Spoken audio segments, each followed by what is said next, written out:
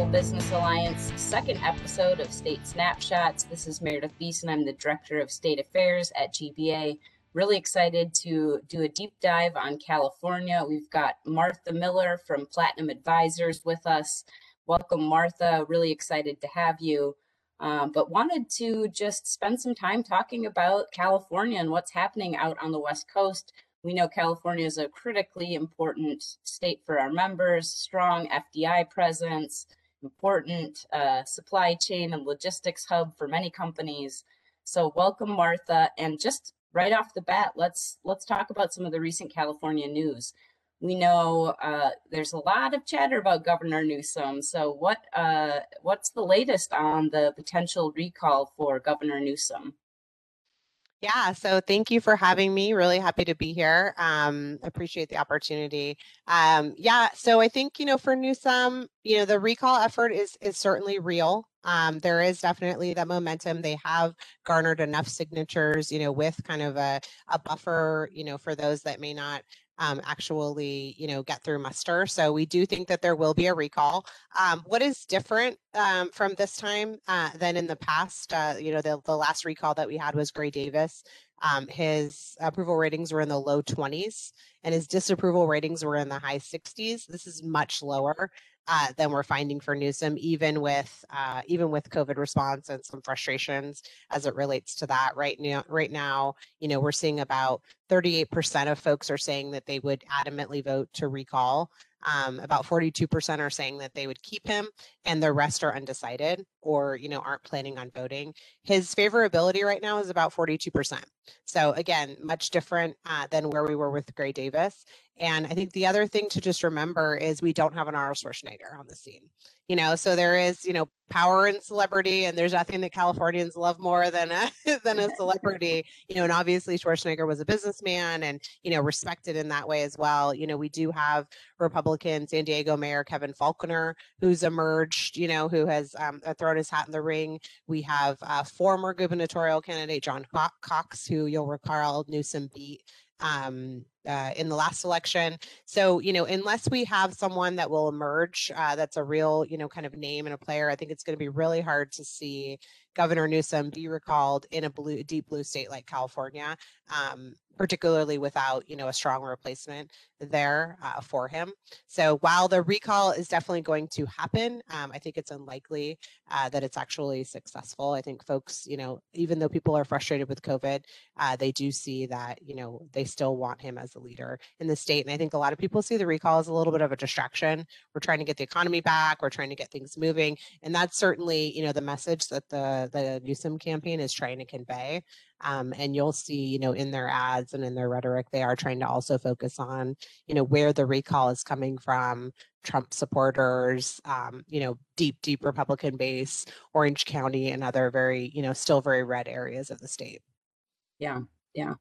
Well, also big news this week, and it just was hot off the press a few days ago, was the announcement by Newsom of the new Attorney General, Rob Bonta. So can you share a little bit about that appointee and what he is expected to bring to the office of California Attorney General? Yeah, so, the California Attorney General has been, quite a stepping stone, and this is why there's so much attention, being focused on it. So if you think about, folks in the past that have been in this role, Jerry Brown, went on to become governor. Kamala Harris went on to her Senate seat and now vice president. Javier Becerra, came from Congress, but then went on to HHS secretary, which is why the position is vacant right now. So Rob Bonta, after much lobbying, I think from the API community in particular, Rob Bonta was on the short list from the beginning, but there was a number of other people they were considering. Adam Schiff was in the mix, and it was indicated that Speaker Pelosi was supportive of Schiff and him potentially getting that appointment. Darrell Steinberg, the former Senate pro tem and now the mayor of Sacramento, was in the mix. But ultimately, Rob Bonta, was named the new AG. He'll still have to be confirmed by the legislature, but we don't see that there'll be a problem there. And he really has a cool story, right? So he's an East Bay assembly member. He was born in the Philippines, brought up by parents who, worked with Cesar Chavez and Dolores Huerta to unionize farm workers. So he is definitely, kind of comes from that, storyline in the same way that Becerra did. He is, definitely a little bit more, left leaning, I would say. He receives strong support from labor, environmental justice groups, criminal justice reform advocates, and the API community. Some of the things that he's been focused on, during his tenure in the legislature is use of force, abolishing cash bail, so a lot of criminal justice reform, abolishing private prisons, different, kind of political contribution reforms, and other criminal justice issues. So I think you'll see him really focus on that probably during his time. He will have to run, pretty immediately. So he's going to have to run in 2022. And we've already heard that, Sacramento DA is likely going to run against him and some other folks. So I think, he's a prolific fundraiser. He's been a great, he's kind of got that political angle for sure, but he does have, a race pretty quickly lining up for him that I'll have to focus on. Yeah. Well, helpful insights again on the new California AG, Rob Bonta. I want to shift gears a little bit, spend some time talking about my favorite policy area, which is taxes, and maybe getting into a little bit about the budget in California, upcoming May revise. But, earlier this year, you and I had talked a lot about AB 71, which did a handful of things, including raising the corporate income tax, and it expanded Water's Edge to include some of the GILTI and repatriated income, which I know some of our members really care about. So what's the latest on this bill, AB 71? Any updates on it? Yeah, so, AB 71, I think, is definitely one of those where, it's well-intentioned, right? The goal here is to kind of reform the state's response to homelessness by kind of restructuring, the way we look at it. But a big portion of that would be, kind of closing corporate tax loopholes and restoring some of the historic rates that we've seen in California. So I think, well-intentioned, obviously, homelessness is a huge problem, but with the budget surplus that we're, currently seeing on top of the federal stimulus that the state just received, the governor has made it pretty clear that, a large tax increase like that is not on the table right now. And he said as much in press conferences. So the business community stood up really quickly against AB 71. Many folks from the business community across the board have weighed in on just, larger economic recovery issues. I think there remains a concern, both with the Bay Area as well as largely for California, that folks and companies are going to leave. We've seen big announcements from Oracle, HP, Tesla, and others. So there's definitely a concern and a concerted effort from the business community to make sure that we keep people in California, as well as in the Bay Area. So I think the governor has kind of made it clear that he does not support that. So it feels like it would be a veto. But stranger things have happened. I know we're going to get into the budget in a minute, but they continue to find money in trunks of cars, billions of dollars in excess that continue to come in. So it doesn't feel like the right time to do something like that, particularly when we just got $26 billion from the federal government. Yep. Yeah. Thank you, Martha, for that update. And, just for members tuning into the podcast, we will be talking a little bit about AB 71 at our biweekly state tax working group. So if you're not involved with that group and want to learn a little bit more about some of the ways that we're advocating and getting engaged on policy bills across the states, please do reach out to me for more information. Again, I think AB 71 engagement would definitely be part of a broader pack. I know the business community in California has been very engaged in early opposition to this. So exploring whether or not GBA should also be part of the pack and choir, so to speak. Just because the governor's indicated he's not supportive, he needs that cover and he needs that help and support from the business community. So, weighing in is certainly something that would be poignant. Yeah, great. So let's jump to the budget. I know there's an upcoming kind of May revise. I know many states are facing committee deadlines this week and last week. So can you just share a little bit about the budget process? Again, I know the May revise is a little bit unique to California, but anything to share on kind of key dates and upcoming budget considerations for members that are interested in following along in the California budget setting conversation? Yeah, so, as a reminder for folks, we have a full-time legislature, in California, and they meet, year round. So just kind of at a baseline, right? The governor introduces his budget in January. The legislature, from then until May holds budget subcommittee hearings, and they kind of evaluate, what the initial budget proposal is from the governor. And then the governor releases his what you call the May revise on May 14th. After that, legislative leaders will meet with the governor. They'll kind of hammer out details. The legislature is required to pass the budget by June 15th. So, when you look at that kind of calendar, right, from January to the May revise, there's been a pretty big uptick as far as our income and our tax revenues. So I think that'll be the biggest thing you'll see as far as adjustments.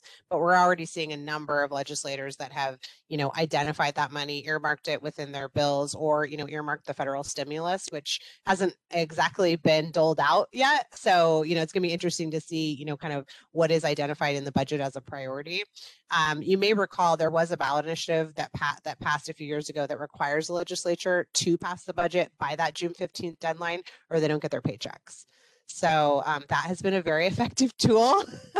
We used to, the budget used to be, held over, for many weeks, sometimes months, and it could get really, really kind of messy.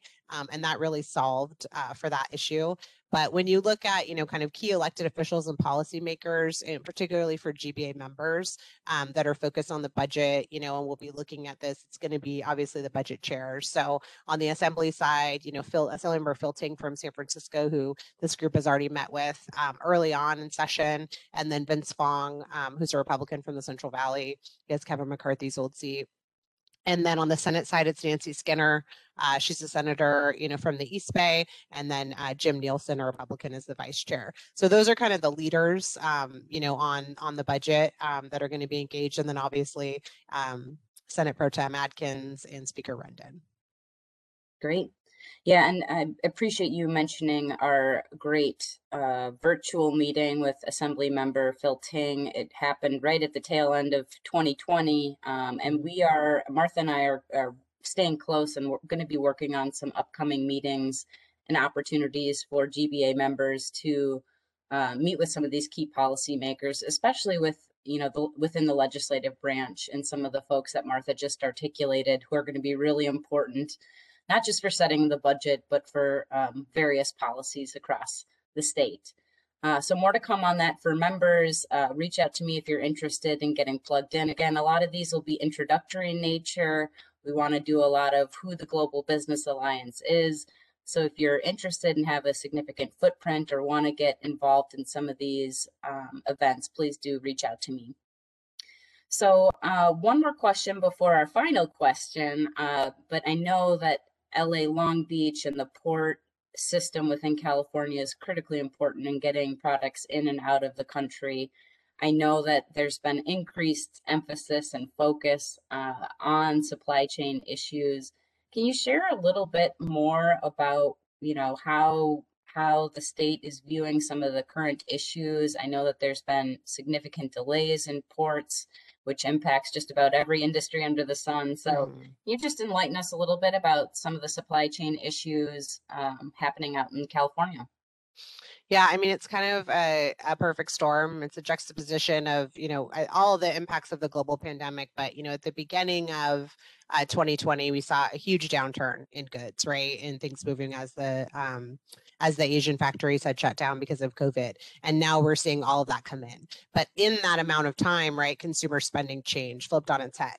Athleisure, Pelotons, everybody is just looking housewares, right? People want things for their homes. People have really changed their shopping habits over the year. And, that has had just a ripple effect throughout the supply chain. So warehouse space, even though California has the most warehouse space per capita, they don't have enough warehouse space right now. So many of the, what we call beneficial cargo owners, so retailers and others, are using, kind of the port complexes to leave their containers because they don't have space, in the warehouses. So they get, charged what you call detention and demurrage costs for kind of leaving things there.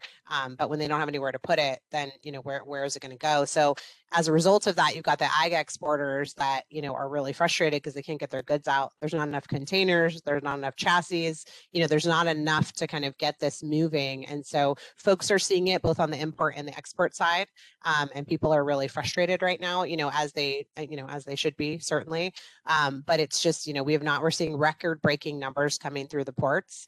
It's hugely problematic, and people are moving as quickly as they can. But on top of everything that I just articulated, you've got a subset of workers, with the longshoremen that have not had a break. Right? They were deemed essential from the beginning, and they have worked through this entire pandemic. So one thing that I think could really help this is making sure that ILWU and longshore workers are prioritized for vaccines. So that's one thing that we're working on right now, is making sure that that group of folks is prioritized, because if you have folks out that are sick, if you don't have your full strong workforce, it's only going to exacerbate these issues even more.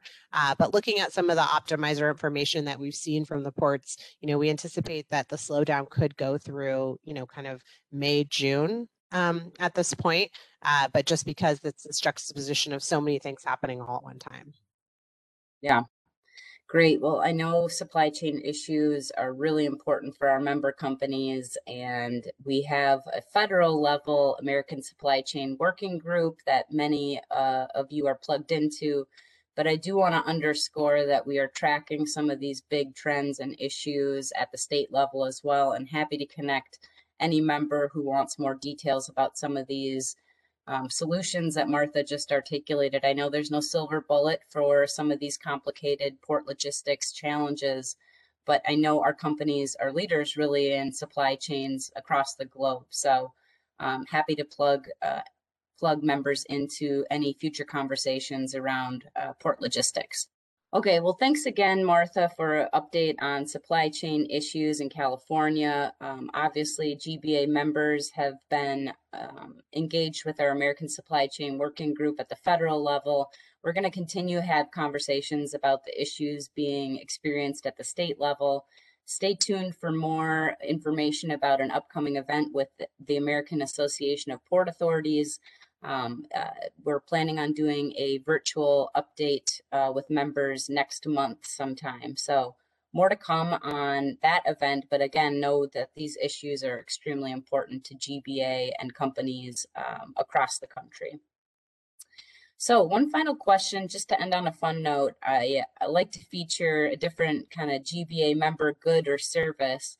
So Martha, what is something that you have used in the last month that a GBA company has either produced or provided? Well, I'm going to say I'm going to have to go with my Ray-Ban sunglasses. I have some right here. I'm going to throw those bad boys on. I think that is Luxottica, but lots of Ray-Bans in my repertoire. They're definitely my go-to. So I would say, at current, that's probably my favorite GBA product. Yeah, that's great. I think you're going to give President Biden a run for his money here on who wore it best. Well, thank you again, Martha, and thank you, members, for tuning in to the second episode of State Snapshots. We really appreciate you. Again, reach out to me if you'd like to get more involved in some of our upcoming meetings with California elected officials. But always a pleasure, Martha. Thank you so much.